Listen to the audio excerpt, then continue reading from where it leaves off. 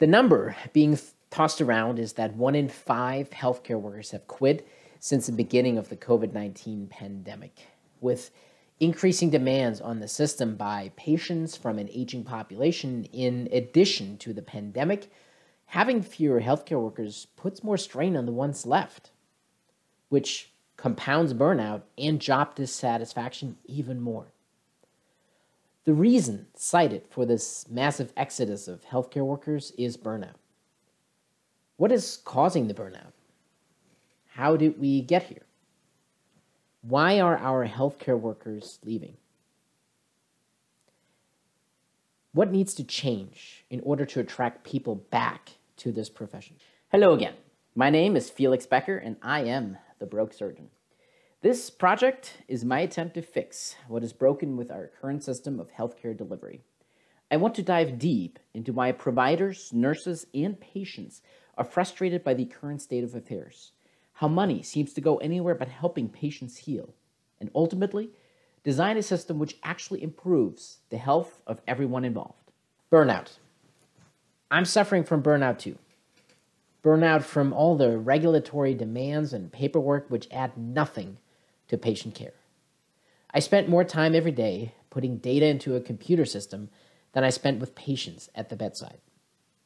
But I wasn't trained on any of it. I was never trained on how to bill for what I do, what CPT code to use, what modifiers to append. Nor was I trained on categorizing diagnoses by ICD-10 codes. I was never trained on dehumanizing patients by placing them into numbered categories. What I was trained on was good bedside manner, listening to patients, diagnosing problems, and finding solutions. I was trained on good surgical technique. I was trained on how to be efficient in the operating room to limit my patient's time under anesthesia. I was trained on putting my patients first, treating patients as people. This disconnect between what I want my role as a physician to be and what it actually is what is causing burnout. But that is my experience. Burnout is different for everyone, and your reason may be something very different than mine. Although, in speaking with other healthcare professionals, it is clear to me that none of us went into medicine to do data entry, which seems to be all that we do these days. Most of it is redundant, not directly applicable to bedside patient care, and onerous at best. We do this because we have been told that we are doing it in the interest of patient safety. But that is a false guise. Most of the data that we enter into our electronic charts is because some lawyer wants to close a loophole on a potential lawsuit. Some lawyer who is not present in the room with us. Not the patients, nor the nurses, nor physicians have any interest in this additional paperwork. For example, the other day I was taking a patient to the operating room for a thorough washout of a leg wound. The wound is quite large and quite obvious.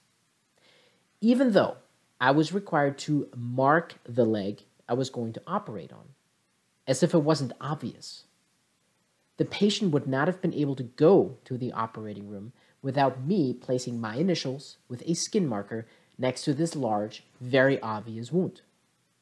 The pre-op nurse was required to document that I, indeed, placed that mark. I can't think of anything more stupid to do than this.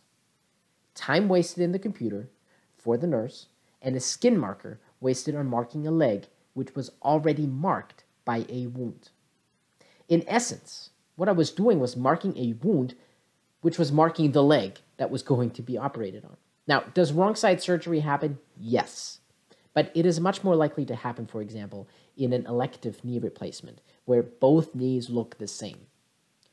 It is much more likely to happen when the surgeon doesn't actually know the patient because they were seen by an extender, physician assistant or nurse practitioner, instead of the surgeon for most of their pre-op visits. And wrong side surgery still happens even when the site is marked because, we could simply mark the wrong site. Does site marking help? A little. But it is not the panacea we're making it out to be. And this is just one example.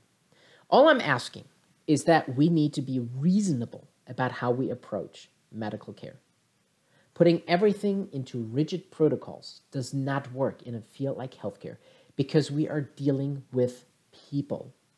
People are all unique and different. The patients, the nurses, the doctors, etc. By creating these rigid protocols, even with good intentions in mind, we are preventing our bedside providers from thinking. Now, we are taught to think. That's what we do. That's how we help our patients. And we need active thinkers to find solutions which do not fit neatly into a box. We do not need to dumb down our medical care and rely on forms to fill out. Now, it is much cleaner for systems to have everything protocolized because then it is easy to see when something or someone is out of line. Protocolizing and standardizing helps drive down costs.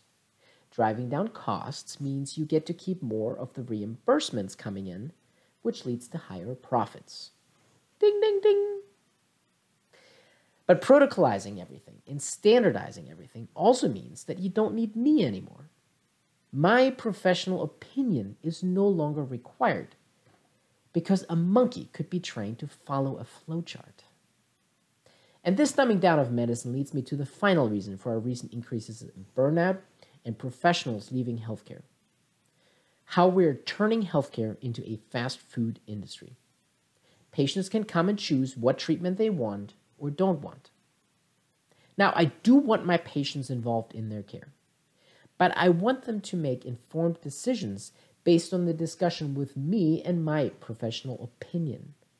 I do not want them to come to me with preconceived ideas about what is best for them based on something they read on social media. And more, that is exactly what is happening. 14 minutes on social media is somehow more informative than my 14 years in training to become a surgeon. This COVID pandemic has clearly shown us that we have lost our credibility as a profession. Patients are demanding treatments which have been proven to be ineffective. They do not listen to reason and evidence-based treatments. We are clearly still evolving how we are treating COVID because all of us are still learning about this disease.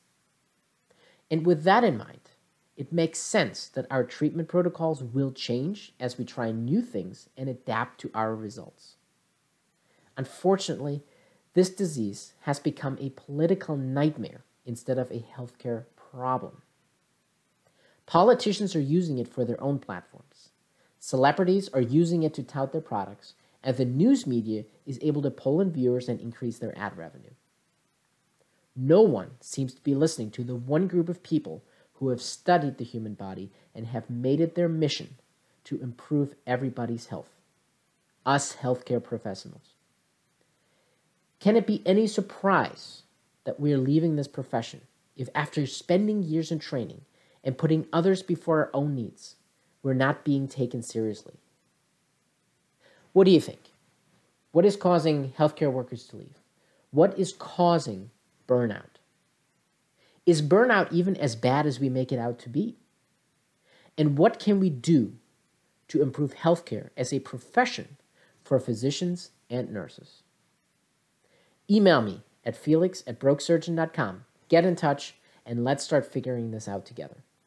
Hey, thanks for tuning in. Please remember that this project is not just about me and my frustrations. A broken healthcare system affects all of us. So I'm looking forward to hearing your thoughts, comments, suggestions, ideas, and most importantly, your personal experiences.